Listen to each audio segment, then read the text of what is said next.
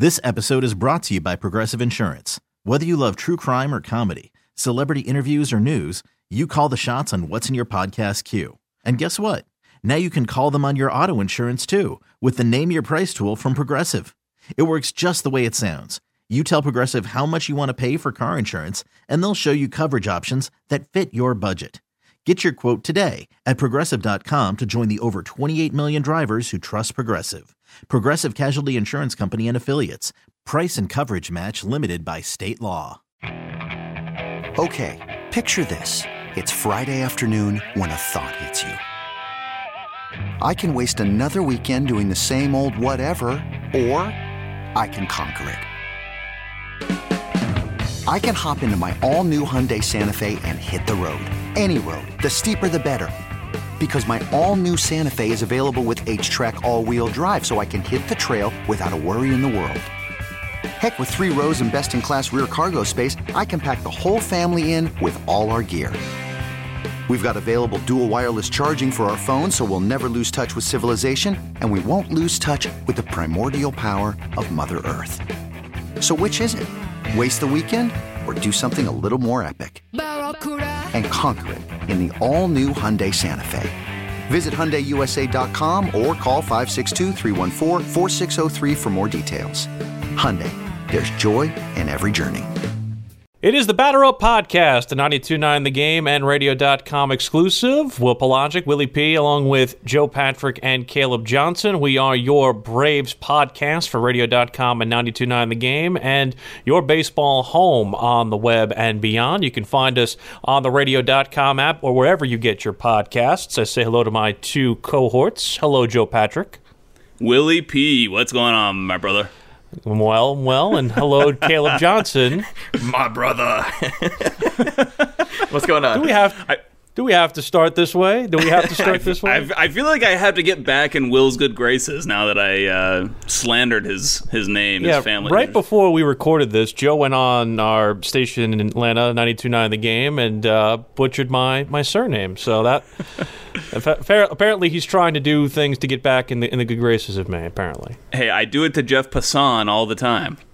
Boom. There you go. And no better place to start than with Jeff Passan's reporting and with the reporting of Ken Rosenthal of The Athletic. For the first time in what seems like forever, or even in the history of this podcast, we actually have some concrete news to talk about. Major League Baseball's owners have put forth a proposal to the Players Union. They did so on Monday. Normally, when we do our podcasts, we have been doing them on Monday. We held off till Tuesday to record this. So as you're listening to it, remember, keep in mind, we did this Tuesday afternoon. So if any developments have come forth, we'll try to get back and record you a fresh one of these. But as far as we're concerned right now, there's still no deal in place and a lot of consternation between the two sides. And Joe, you've been following this very extensively, as we all have been. But the root of the problem, I think, sets with 2 different exact fashions. Number one, the way the money is split, and number 2, the security and the health of the players, and neither of which seems either really secure or really known at this point how that all gets shaken out. Right. First of all, I'm glad we waited the day to record this podcast because I feel like my mind has just been racing, thinking about all the different dynamics of this proposed deal, and there's kind of been some evolution of the news, and that Tony Clark has come out and kind of said that it was a non-starter, the way that MLB owners proposed this breakdown of a 50-50 revenue split. I think it's really interesting to consider it all. We were all, discussing it in our group text yesterday, and then, Will, you just had to go drop the bomb that the CBA expires in 2021, which is when I then asked if we were allowed to curse on this podcast, because it just makes everything more complicated, right? Like having that backdrop on top of all of this other stuff, it puts everything in a much more tenuous spot, because then all of this negotiation is essentially with an eye toward what could happen in that 2021 negotiation, which is going to have more of a long-term impact, right? That's one that will last 10 years or so. So it makes this all very difficult. And I don't, from reading a lot of very smart people who know much more about this than I do, Jeff Passan being one of them, he made the point that a 50-50 revenue split for the rest of this year might actually give players a slightly larger percent of the pie than a prorated salary system, which was agreed to prior, but over a 10-year CBA, that would not be something that the players would want happening. So they don't want to set that precedent. That's kind of where I'm like now thinking about a lot of this, is what precedents are the negotiations here and any agreement that they come to set for that 2021 negotiation that's coming down the pike. I think that was the big eye-opener to me yesterday, was if you're like me and just kind of confused at we're throwing out this 1-year proposal, so let's not get ahead of ourselves. Let's be reasonable, especially if you're the players. Let's try to play the game the best that we can under the circumstances that we have. And you're thinking, well, this is just a 1-year deal, so let's not overreact. And then, as you were saying, Joe, Will pointed out to us that the CBA is set to expire on December of 2021.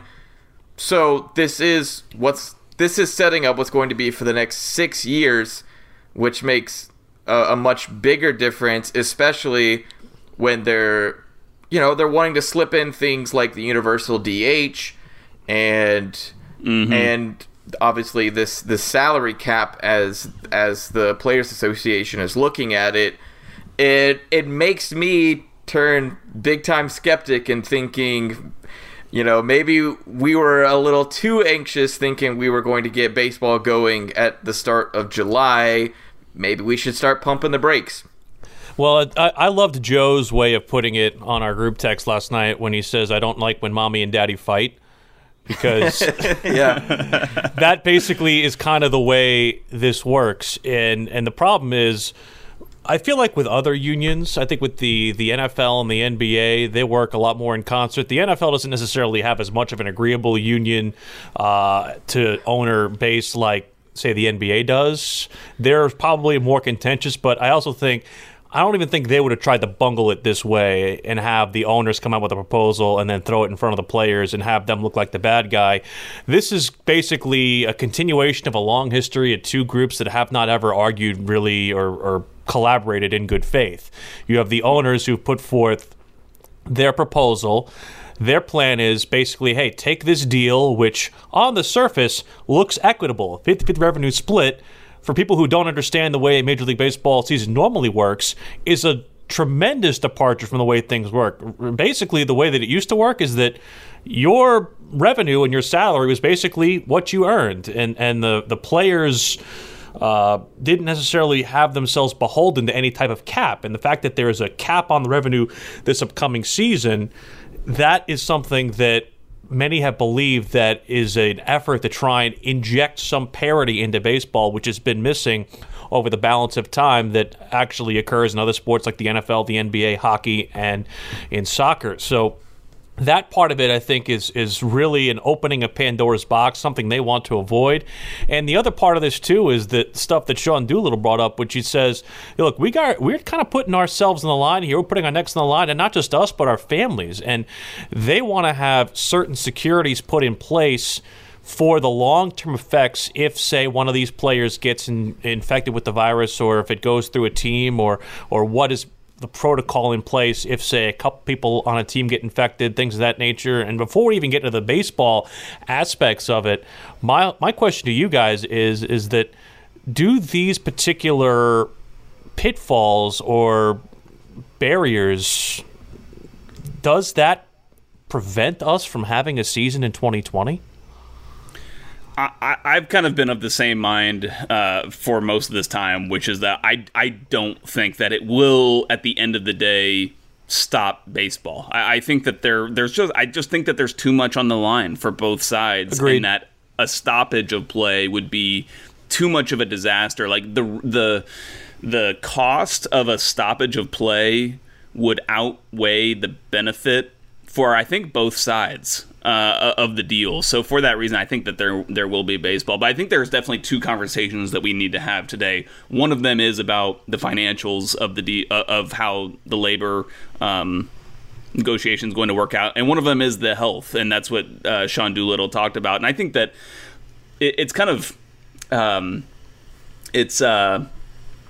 don't know, I feel like Sean Doolittle kind of like alpha Tony Clark here, because I think Sean Doolittle is taking the absolute right messaging in this negotiation from a public point of view, from a point of view of garnering public support, saying, hey, before we even start talking about how much money we're all going to make, we need to figure out like how we're going to stay safe and healthy, keep our families safe and healthy. And essentially what Tony Clark, the way that he's kind of framing the situation is that there's just like there's a cost associated to that health and safety. Like, we'll put ourselves on the line for a price, right? Like, for what we want financially. And I think that that's the wrong tact to kind of take here. And I talked to Darren Eales last week. We did a conference call with him, and I asked him specifically about the testing, partially because we've been doing this podcast and we've been saying over and over again that testing is going to be so important for all of these leagues to get back playing again, but specifically baseball. And he didn't really have an answer for it. He was like encouraged by the fact that testing in the United States is increasing, and that there's a subcommittee, I guess, with people from all these different leagues, MLS, Major League Baseball, NFL, all these different sports organizations, to try to get with the federal government and make sure there are tests available for them to use. But there was still no specifics as to how those tests would be regimented, what protocols would be in place for, as Sean Doolittle said, how do we prevent, what are our prevention measures, what are our containment measures if there is a player that tests positive, because that will inevitably happen in both of these leagues, I think. Like, I just have to think that somehow somebody would test positive, and because of what we know about this virus, it can transmit so easily. It's going to be very important that you have those measures in place. Caleb, how long can this go to where it's not a detriment to baseball's public image? Oof, that's a tough question to answer. As far as, I think, if they've already kind of put out the date of July 4th that we're going to start back baseball, we're hoping to have an agreement by then. That date was kind of set because as this 82-game schedule that they're laying out would kind of wrap up around the same time, about a week or two after the normal Major League Baseball season ends. And so they were trying to keep business as usual as much as they can with that 82-game schedule. If we start pushing things further, having more disagreements beyond July 4th, then you start to have a huge image issue where it's just not feasible to see a season start. You get enough of an off season and then go back into the 2021 season. Now, kind of getting back to something that the Joe was talking about with Tony Clark for the Players Association coming out and saying one thing was the big issue, and then having Sean Doolittle, who's a pitcher, just a member of this Players Association, kind of him being the one who's carrying the health issues. It's really, the Players Association and Tony Clark have really messed themselves up, because the health issue should have been where the discussion started, because now people in our business and just skeptics in general are saying, oh, well, you're only throwing the health issues out to cover up the money issues. And no, that's just stupid. Like, just the fact that, you have Darren Rovell who's out there saying, that players take risks all the time, so this is just the newest one. Just kind of put it on my tab of risks that I take. It's like, no, if I break my foot, sure, that's a risk that I'm taking. If I contract a virus that I then pass on to my family, that's a whole other issue that we're really not giving enough attention to. Yeah, and Sean Doolittle, his wife has asthma, so she would be someone who is more at risk of, if she were to contract this through him or I guess it would only be through him, but you can see why he in particular would have some some specific concerns about this. And I put it out there yesterday after the Tony Clark news, or after Tony Clark's statement kind of came out. And I said that it would be a bad look if this caused a stoppage of baseball. It would be a really bad look for players, because if you get a stoppage of baseball, then you get lots of layoffs, not furloughs. You're getting full on layoffs of employees that are paid by the hour with these ball clubs, all sorts of people, from probably people who work in digital to communications. Like, you would just see massive cost cutting. And if it were down to them not wanting to conform to a salary cap, that would just be a bad look. But I think that if you take the stance of what Sean Doolittle was saying, I think that you find yourself in a much better place from a public perception standpoint. And I think that it's not just that it's like some fabricated thing that gets the public on board. It's a legitimate concern, and these issues need to be taken into account. And I just find like Tony Clark is getting alpha here, that he's supposed to be representing the players, and I feel like the players are like taking matters into their own hands and making a much better argument for their representation than he is. And it's sad that Tony Clark, like you're saying, Tony Clark is getting alphaed by Rob Manfred, who has been a disaster for the past, with his, whether it's handling of the Astros and the Red Sox, or just name an issue in the past 6 to 9 months, and you can bank on it. Rob Manfred has mishandled it in one way or another. And so it's infuriating, and also just kind of dumbfounding that Tony Clark, with the Players Association, the players, this was their time to have the upper hand. They should have been the one proposing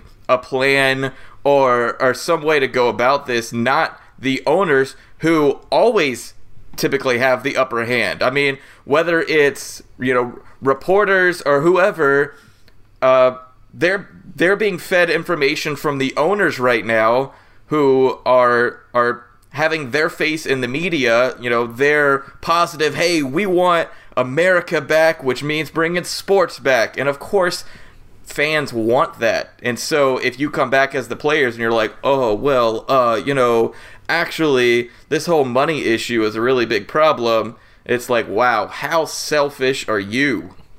Well, I think we're all saying kind of the same thing. It's that Tony Clark is unfit to have the job of Players Union representative and president. And the fact is, for the simple reason, most of the times with labor disputes, the sympathy usually falls on the players.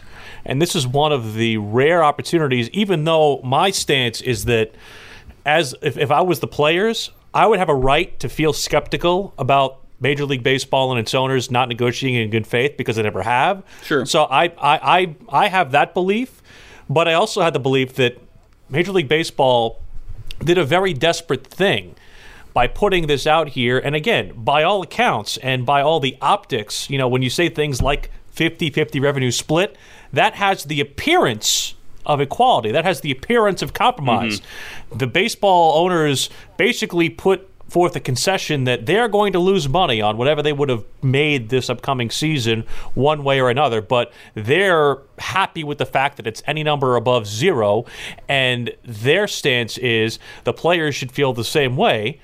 But from the standpoint of the players, I see them also saying that, hey, we're the ones incurring the risk, not you, the people sitting in boxes.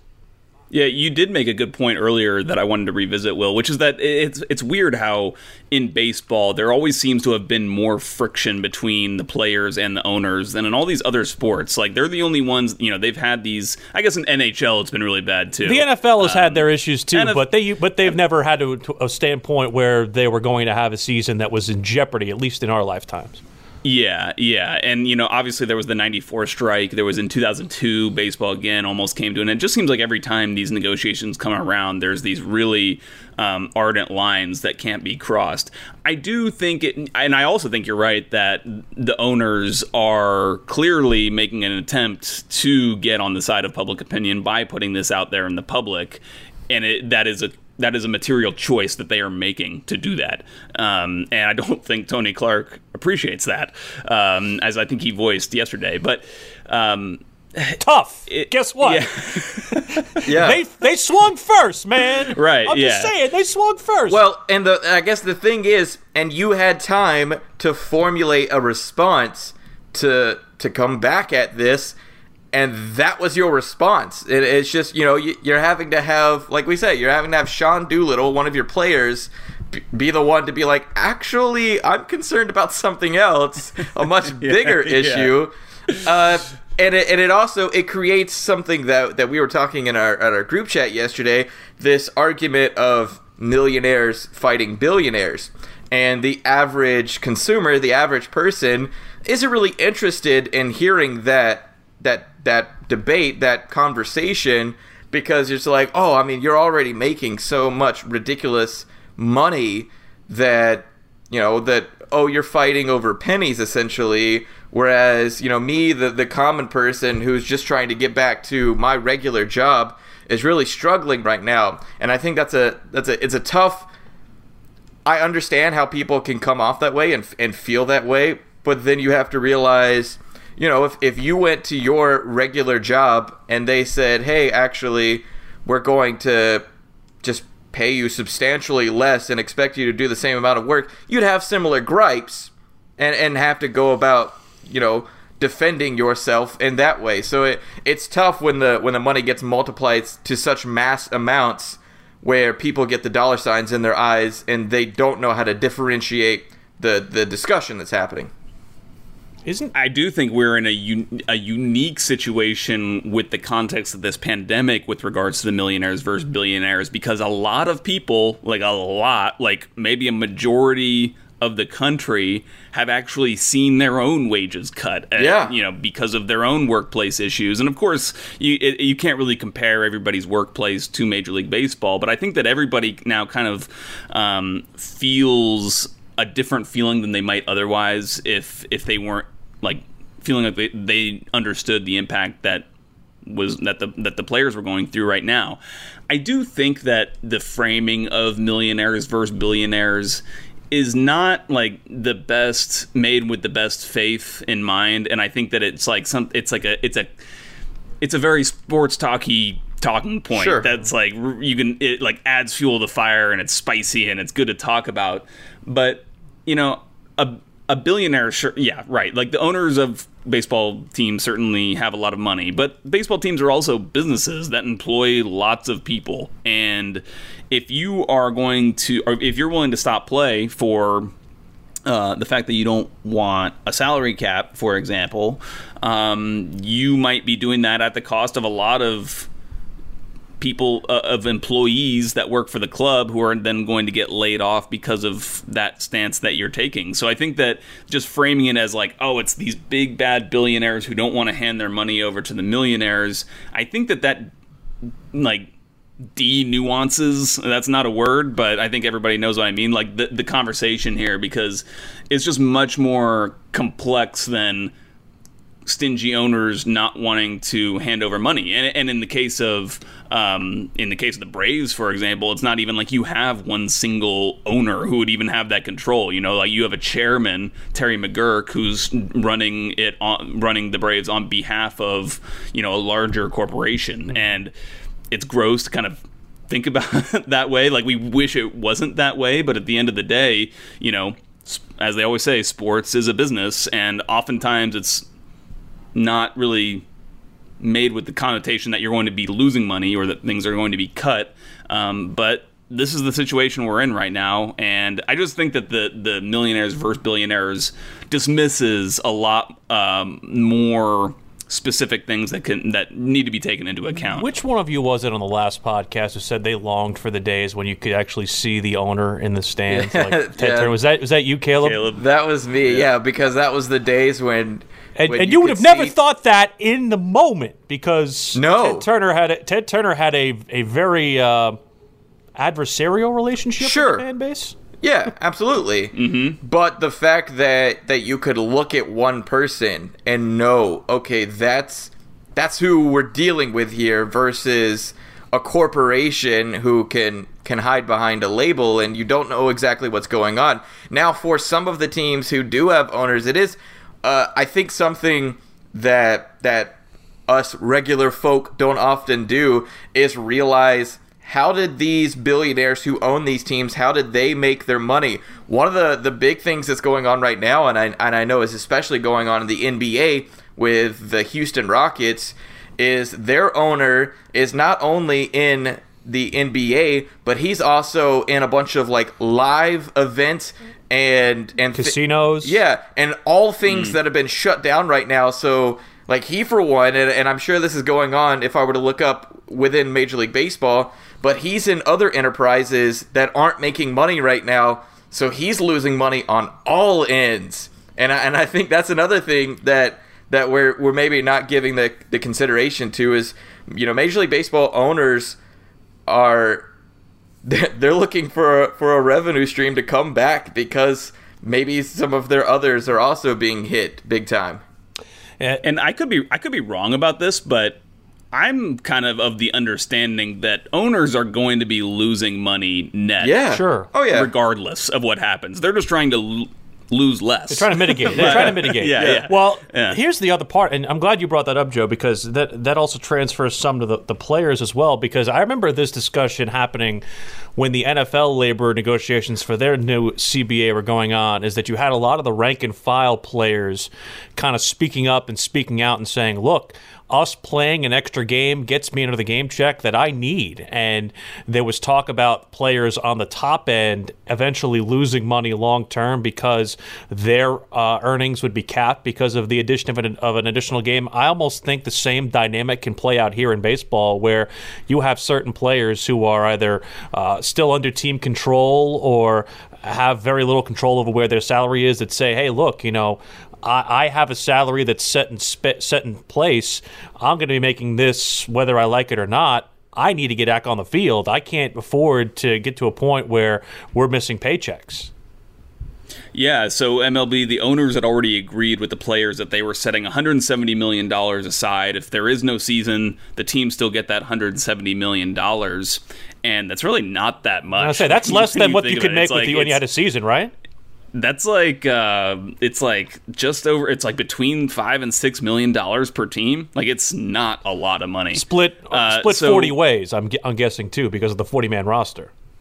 Yeah, true. Yeah. So it's really not a lot of money. And you're right. Like, these guys need to earn the paychecks. I don't mean that to say like earn your money, but like they want to get back on the field and get those paychecks. And just because somebody earlier today on Twitter, this was in regards to MLS, but he was talking about, oh, well, they make $100,000, so they're probably, they're not in that dire straits financially. And it's like, well, a lot of people, like, maybe you don't make $100,000, you might make 50, but like, people, no matter how much money they make, they adjust their expenses and they kind of live on their means. So they might, if they have a little bit of higher salary, they might buy a more expensive house, and they have a mortgage they have to pay on that or something. So they just have more costs associated as they scale up. And when you then all of a sudden take out some of that revenue, it's going to impact them. And so they will want to get back on the field. And it's something that I've been thinking about for a while, is like, how easy will it be to organize all of these players to kind of be aligned with the same incentives and to kind of all be pulling in the same direction when it comes to negotiating this stuff? Because I imagine that like somebody who's already made tens of millions of dollars, they probably have enough money where it's like they can afford a little bit of a cut. They can cut some things. They can sell their yacht or whatever, and they'll be fine. But some of these other guys might not, and it's just going to be very interesting, especially when it comes to players like you said, Will, who are either heading into an arbitration year, heading into their first year of free agency. It's going to impact so many things. And I think regardless of whether there's a season or not, there's going to be some level of deflation where teams just aren't going to have as much money as they would have had in prior years. So you're going to see smaller contracts. But it's going to be interesting to see if these players can kind of all get on the same page behind Tony Clark, or if Tony Clark maybe changes his messaging a bit. I have a question for both of you guys, that because we've gone on discussing the money aspect big time, kind of got into the health aspect a little bit, but there's a question that I keep coming back to every time I reason in my head, okay, if they can work this out, they'll get back playing. At what point does the discussion about the health and what Major League Baseball can do, how do we get back to playing safely where everyone is comfortable? Time. Well, so I think it's a time thing, honestly. So does that July 4th date stand, or does that just completely get obliterated because it won't be safe? I've always been more of an optimist on the health front than a lot of people. I kind of feel like in the news, a lot of the bad things get amplified. Sure, the bad news things get amplified, and a lot of the because fear sells, Joe. That's right? Why. Yeah. And, I thought it was interesting, the antibody test that came back. MLB was involved with a study done by a Stanford researcher that was looking for antibodies in a bunch of Major League Baseball employees. So that ranges from players, families, personnel who would work at a stadium, just a wide array. And I think almost every team was involved. I think like all but 2 teams. So you got a pretty wide spread there. And only 0.7% came back as positive, which was way lower than almost any other antibody tests that have been done. A lot of the antibody tests come back and it's like, whoa, way more people had COVID than we initially thought, or were confirmed cases. And so at the time, I remember thinking like, oh man, that's a bummer, because a lot less people have immunity. It means you're more exposed to, if somebody gets it, then like I said, nobody has immunity, so it could proliferate a little bit more. But now I'm sort of thinking like, well, maybe that means that these players are like, preventative measures would actually work if like none of these players are getting it. Of course, they haven't been involved with playing, and they would be exposing themselves more once the season opens up than they are now. But I still feel like you could potentially see it as a good sign, and I hate to say it that way, and I hate to point this out too, but when you think about a huge plurality of these cases that we're seeing across the United States are happening in places where people are confined in closed spaces, so nursing homes, prisons, meatpacking facilities have recently started to be a big kind of hotspot for these things, and but specifically, even more broadly, it seems to be affecting poorer people that don't have resources to protect themselves. And Major League Baseball is the opposite. They would have tons of resources and measures they can put in place to try to protect themselves. So I think like when you take all that stuff into account, it makes me feel a little bit more optimistic that they would be able to create a safe way to pull it off. I'm not a doctor, so I couldn't tell you like exactly what they need to do. Obviously, testing is going to be a big part of that, but I am just optimistic about it. Before we get to how this affects the Braves on the field, because there's certainly that element as well, how do you guys ultimately think this plays out? I think this gets uglier before it gets better, but I do ultimately think, like Joe said, that they do come to some sort of agreement, but I do think that there is going to be some ugly PR play out, and like you said earlier, Joe, with an eye to the future after the 2021 season ends, this will be a precursor to some very ugly negotiations that take place to try and help us get a 2022 season up off the ground. Yeah, like I said, I think that the game will happen. I think the season will happen. Maybe it gets delayed a little bit on the timeline that they initially want here, which is a mid-June spring training start and like a 4th of July or first week of July start to the season. Maybe it gets pushed back a little bit from that timeline, but I just think there's too much on the line, and there's too many costs for both sides for them to not come to an agreement here. But I agree with you that I think that this conversation is going to morph from I think they need to take care of the health concerns, but I think that the conversation will start we'll start talking about 2021 a lot more as this evolves, and we're going to I think the players will start to clarify the financial part of this, as we don't want to be setting that precedent for the upcoming negotiation, which will have a much longer term impact. I think in order to get an agreement for this 2020 season, they're going to have to essentially set up the 2020 season and a framework for how the 2021 collective bargaining agreement is going to be. I think that's the only way you get this thing passed. It's going to have to be very hard lines in the sand drawn of, we will allow this to happen this season, but we will not allow that to happen moving forward. I do think it will require the owners to budge a little bit on a few things. And then you throw the whole minor league system into this, and that could mess with things too. I stand on one thing, that I guess I'm in that awkward place of, I wouldn't be surprised if we have baseball on July 4th. I also wouldn't be surprised if we're having issues into August and September because they can't come to an agreement, based on the fact of, we can figure it out with the players. We can figure out the money. I think the support staff is the ones who are really kind of being overlooked. And what you were saying earlier, Joe, about the fact of, it seems like this virus is hitting more impoverished areas. And, I don't know, who's our security? Who's our EMTs, who's our this and that, our food services, all of these kinds of things. These people are not very well off. They're average people who could be hit hard by the virus. And so how are they being protected? And, not only how are they being protected, but then in a selfish way for the players, if they're going to be in contact with people who could have been in contact with the virus, then it gets passed along to the players, and we have a much bigger problem. I guess my hopefulness does point to the fact that we're seeing a lot of success in South Korea with the Korean Baseball League.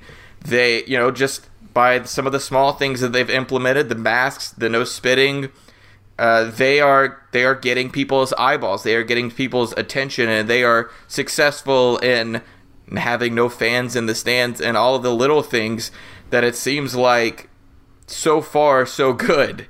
And hopefully, I guess we can mimic that, and then that's how we get baseball. So that was a very thorough discussion on it, and again, we'll continue to follow the developments. If anything happens over the course of the next couple of days that changes things, we'll certainly break in and give you more details on that. But from the strict on-the-field standpoint, it will be an 82-game schedule instead of the standard 162. There will be a mid-June spring training and then an early July opening day. Many suppose that it would be on the 4th of July. The postseason goes to 14 teams from 10. There will be games played in home stadiums were allowed with no fans to start, the universal DH, which we brought up, and then games against only divisional and regional opponents. So basically, the NL East will play the NL East teams and also the AL East teams, and that will go basically throughout the American National League. And the rosters will expand to as many as 30 active players with a 20-man taxi squad that will consist of minor league players and extra pitchers and things of that nature. I think this sets the Braves up to be in the driver's seat and the catbird seat, because we were dealing with a lot of questions at the end of spring training, boys, of more spots than we had players to fill those. More players than spots, I should say, than the spots basically that were available. You had backlogs at certain positions, especially in the bullpen. And I think right now, if you're talking about expanded rosters, that sits right up for where the Braves are going to sit right now going into this 2020 season. Yeah, Terry McGuirk had to go run his mouth though and get the Braves in a tougher division than they would have been in the contrived NL Central. Couldn't just play the Cardinals and Cubs, Terry. Come on, man. Yeah. Now the Braves are going to be playing the regular NL East plus the AL East, which is going to be no easy thing. But at least, at first I was like, oh, what the hell? But then I thought, well, at least all the other NL East teams also have to play the Rays and the travel is mitigated too a little bit. Yeah, I'm less concerned about that. And I'm also concerned too that maybe New York and Toronto will basically have to play their games in Florida to start. So that also helps the travel for us as well. Toronto will, only because of the fact of Canada has a very strict policy right now that if you go there, you have to self-quarantine for 2 weeks. Yeah. So there's absolutely no way that Toronto will be able to play in their home ballpark. I would assume that New York would want to play down in Florida just for the obvious optics of how many cases and deaths they have in New York. Maybe not. Maybe they'll try to go through with playing at home. I initially was very optimistic. I guess I was having a lot of confusion at first, and Joe caught me on Twitter this past week where I had this moment as I was like, wait, Terry McGurk, why are you running your mouth about, wanting to fight to stay in the East? I think it's going to be a lot harder to go play in the Central. And then it was like, wait, no. We gotta play American League teams too. So it was like, wow, okay, yeah. you throw those AL East teams in there, and I guess the only thing you're hoping for is the fact that everybody is under the same odd circumstances, and so you'll know earlier on if the Braves have what it takes to actually compete, and dare I say, maybe it'll make them a little more prepared for the postseason, which is now going to be extended, just on the simple fact of having to face those really tough top AL East teams. Yeah, I do think that the Braves are. I think that they have confidence in themselves that in this setup they could go out there and win the NL East again. They've done it back-to-back years when no one was predicting them to do so. And I think that probably again this year, if you were to ask pundits, I think that you would get a lot of pundits who would say, oh, the Nationals, obviously they won the World Series. Phillies are going to bounce back and have a better year. I still think the Braves would kind of consider themselves underdogs coming into something like this. But I do think that it would hurt them in the wild card standing. There's going to be a bunch of wild card slots that are handed out, and I think that other teams will have it much easier to just rack up a better record, not having to play the AL East. I think that it's going to kind of handcuff a lot of these, all these contenders that we're talking about in the NL East. And I should throw the Mets in there too. They've really upgraded a lot as well. So, I think it'll be fun. And I think that you're right. Like the Braves had, I referred to it on the radio, champagne problems with the fact that they've got Johan Camargo was tearing it up in spring training and Austin Riley was as well. How are you going to get both those guys at bats? DH, boom, perfect. That just it kind of solves a lot of those issues. And plus you already had a glut of outfielders where you've got Nick Markakis, Ender Inciarte, Adam Duvall, guys that were going to, you kind of didn't have room for all those guys. I thought they were going to end up trading or putting one of them on waivers.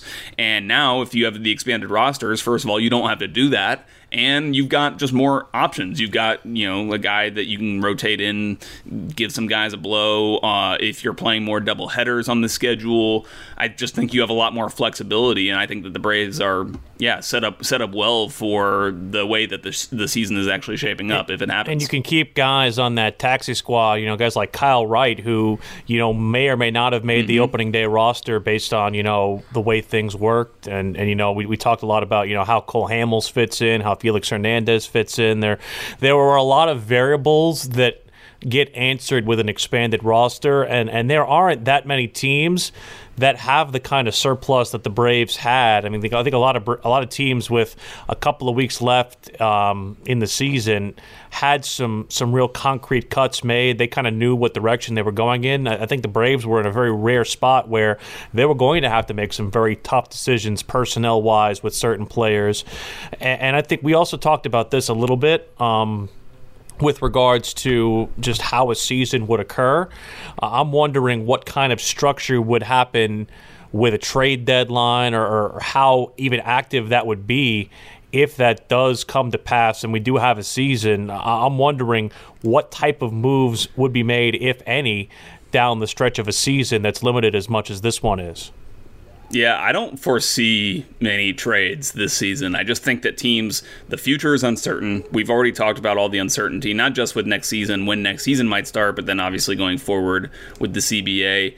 And it's just a difficult kind of environment right now to do a lot of tweaking, and teams already had a chance to kind of do a lot of that before spring training started. But there's like the Braves were beneficiaries last year. At the ends of spring training, there's lots of like little moves that are made where you can like bring on a guy like a Matt Joyce or a Josh Tomlin, and they can be a really, maybe not a key player for you, but they can definitely serve a role for you on the Major League Ball Club. And I think we'll probably be less likely to see a lot of that. And I don't think that, because the season is so weird, I think that teams will be wary of trying to really pinpoint a market value for some key players that they might feel like are a good player that they might want to trade for prospects or whatever. I just don't foresee a lot of that happening this year, and I think that teams are kind of just going to just go about with what they got and see who's got the best ball club. Because, and I also think that there's going to be an asterisk to an extent of whoever wins this season. It'll be like, oh yeah, remember let's say it's the Braves win it. It's like, oh man, the Braves, they won that crazy season, like that weird season. But like it will always to me be looked at differently than just like winning a regular World Series. When it comes to trades, I believe all it takes is one team. All it takes is one general manager to go, everybody else is sitting back. Maybe I'll be the one to step out and make a move. Or general managers who will take this time to say, hey, maybe I can offload some guys that normally I wouldn't have been able to and set my team up for the future. I'm very much in the camp of I think general managers and owners are going to be sneaky if we do get a season and seeing what they can test out, seeing what they can try out. And Joe, you brought up a big thing that I think I have been on one side of the fence for a while, and I got bored this past week, and I did some research just because I was interested in this whole idea, and it was working an overnight producing shift where I was listening to a guy ask the question of, will there be an asterisk on the season? Okay. And then he revisited something that piqued my interest. The 1981 season had a player strike. It was split into two. They ended up having to do some really tricky things where they took the winners from the first half of the season and had winners from the second half of the season and created a divisional series, right, which didn't exist at the time, had some wild cards, did different things formulating the playoffs in order to deal with the fact that they didn't have a normal season, and the Dodgers won the 1981 World Series, and we don't look at them as any less of a champion than we do any other team, even though they had to deal with much different circumstances and not a full season, and it was weird, and they kind of made up some rules in order to make it work. And I was like, that sounds a lot like what we're doing in 2020. I think the difference is the Dodgers at that time were seen as a perennial team. They were seen as a really talented team. It didn't really shock anyone that they won the World Series. I guess it's one of those, we've seen teams before make runs like the Nationals did last year, whereas the Nationals were not in any way expected to win the World Series, but they made a run at the right time, and they won it. That happens a lot in baseball. I think this season, if we get someone who we consider a legitimate champion, a legitimate option to win the World Series, we'll take it seriously, even though we'll understand that there was obviously some strange things that happened. But if we do get like a Nationals team to come in and just make a run at the right time based on the weird circumstances, then initially we'll probably look at it as, oh, well, it doesn't really count. A little skeptical. Yeah, there's an asterisk there, but time heals everything, and in 20 years, we're probably... someone else is having the discussion of, they won the World Series in 2020. It was fine. So that 81 year was very peculiar because the Orioles had the second best composite record in the American League, but the Brewers won the second half and the Yankees won the first half. So even though the Orioles had one game better record than the Yankees for the whole season, it was the Yankees and the Brewers who basically met up in the American League Championship Series. And the Cardinals in the National League had the best record in all of baseball by percentage points over the Expos because the Expos had played more games, yet they didn't go because of the fact that, again, there was the issue involving of the two teams in the first half. So because of that, there were issues there involving the first half and the second half record. The part of this, though, that I find very interesting from baseball's standpoint is just, will there be enough of a representative type of schedule with only playing teams inside your region? How will that be looked at differently by history because of the fact that we have such an abnormal look at this? And also, you mentioned the fact that the wheeling and dealing. I'm wondering if NL teams will be more apt to deal for bats at a proverbial trade deadline because they will have not had the DH to use in previous years going into a postseason, at least over the full breadth of a postseason. Yeah, maybe. That's a really interesting story. I did not know about that about 1981. I didn't either because I wasn't born. Same here. We need to get Giants fans to start coming at Dodgers fans like the way that people attack Alabama for all the national championships that they claim. Yeah. That's a half a World Series. The Reds had the same issue in the NL West. They had more wins than anybody else, but the two teams that went to the NL West division series, if you will, were the Dodgers and the Astros at the time because they were the two first and second half winners. It's very fast. A bunch of teams got screwed out of that postseason. It's kind of funny. It's like they're taking a page out of this is what they do in a version of this in Mexican soccer. It's like they have what's called the apertura and the clausura, like the opening and the closing. It's like two seasons essentially, and then at the end they'll have a winner of each, and then they'll have a playoff at the end. But that's fascinating. But I don't think that people really look back at the schedule. I think that it's pretty balanced, as much as you can have it be across 82 games. Like the sheer amount of games that you're playing means that you're going to be limited somehow in how many teams you could play. And I think when it comes to the asterisk conversation, I think they actually it'll be in the short to medium term. People might think about it, but then after a while, there will just be that pennant that's hanging up there in their stame, and people won't really think about it. Players are still going to get rings. There's still going to be T-shirts made and hats made, and like we were saying, in 20, 30 years, people will forget. And if it's your team that won it, you will take it just as seriously as any other time.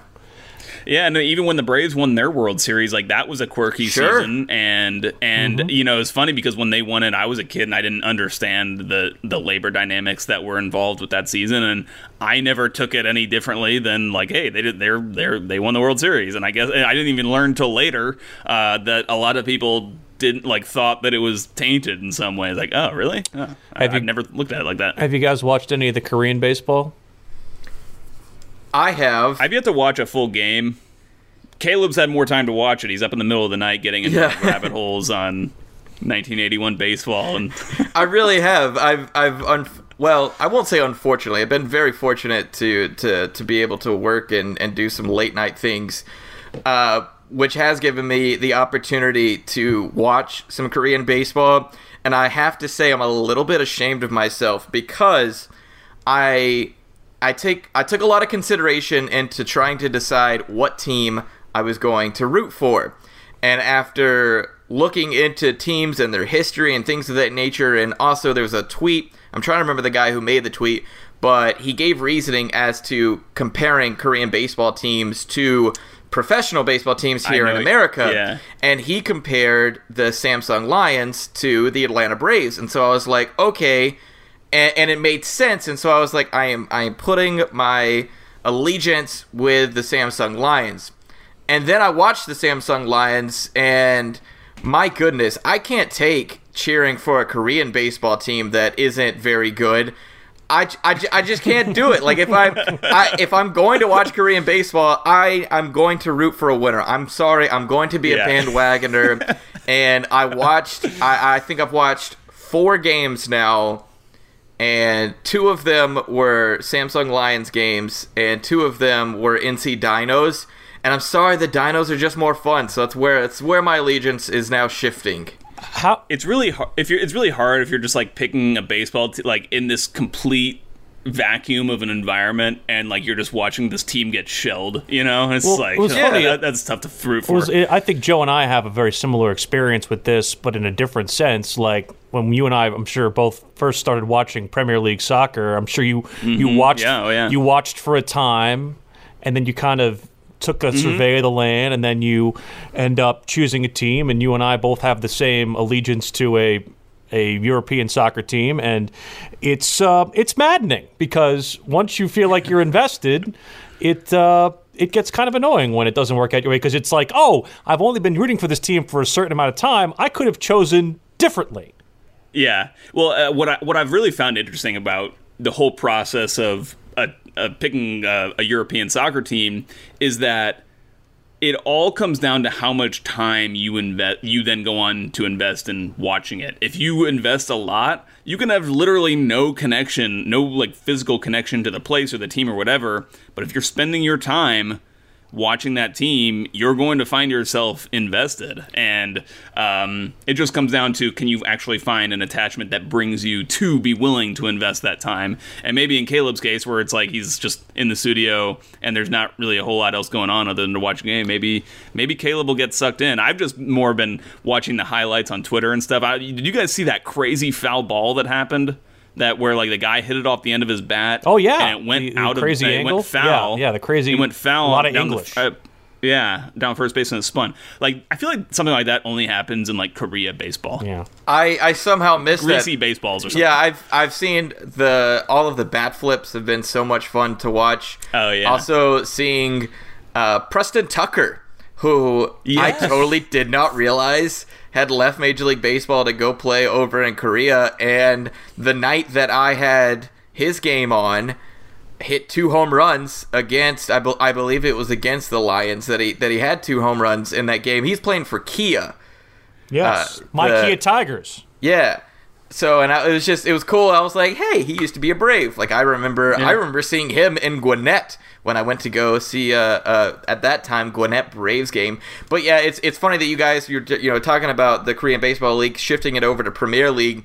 Those are 2 where I didn't have the regional connection to a team, so I just had to completely blindly pick a squad. And I now understand why people from across the pond in other countries come over here and then just latch on to the Yankees, because it's who's able to catch your attention with their marketing techniques and just their overall who's entertaining you. Yeah, like, you know. Well, it's not always necessarily who's entertaining you.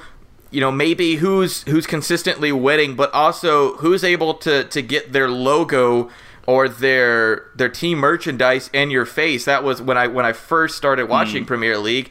It was Manchester United, who I just saw everywhere, and I was like, okay, cool, like I'll jump on with this. But as soon as they started playing poorly, I was like, oh no. If I've got to pick my team, I am certainly not going to suffer with a team like I maybe have to do regionally based on where I was born and raised, and decided to pick my teams domestically within the United States. Yeah, I want a winner. Well, you're not a masochist like No. Speak for yourself, Joseph. I sat in a Charleston bar watching the Champions League final last year. I thank you. That was not fun. Hey, it was not fun at all. I also like you mentioned people who you'd forgotten existed. The pitcher on the KT Wiz, the old the old San Diego Padre, Odriasmer Despaigne. That guy. He still exists. Cool. Glad you know him. Sorry, name doesn't ring a bell. I remember watching a couple of late night Braves games and seeing him pitch against Atlanta when he was a Padre. Some of those insomnia spent nights over the over summers gone by. Well, we had a lot of fun. I hope it was informative for you guys. And again, if there's anything else happens between now and the next time we are scheduled to record, we will give you the latest on the Major League Baseball negotiations, the labor negotiations between the owners and the players, and whether or not we get baseball in 2020 and when we get baseball in 2020. For Joe Patrick and Caleb Johnson, I'm Will Pelagic. Remember, you can tweet us. I'm at Willie P. Style. Caleb is at ATL Johnson 18. Joe Patrick is at JA Patrick 200 for a little while longer until we guilt him into changing it. Joey Balls. We're gonna keep him honest with that. And remember also to subscribe to the podcast if you haven't already on the radio.com app, and download the radio.com app, or you can download the podcast wherever you get your podcasts. And thank you for listening to Batter Up, a 92.9 The Game and radio.com exclusive. Okay, picture this. It's Friday afternoon when a thought hits you. I can spend another weekend doing the same old whatever, or I can hop into my all-new Hyundai Santa Fe and hit the road. With available H-Track all-wheel drive and 3-row seating, my whole family can head deep into the wild. Conquer the weekend in the all-new Hyundai Santa Fe. Visit HyundaiUSA.com or call 562-314-4603 for more details. Hyundai, there's joy in every journey.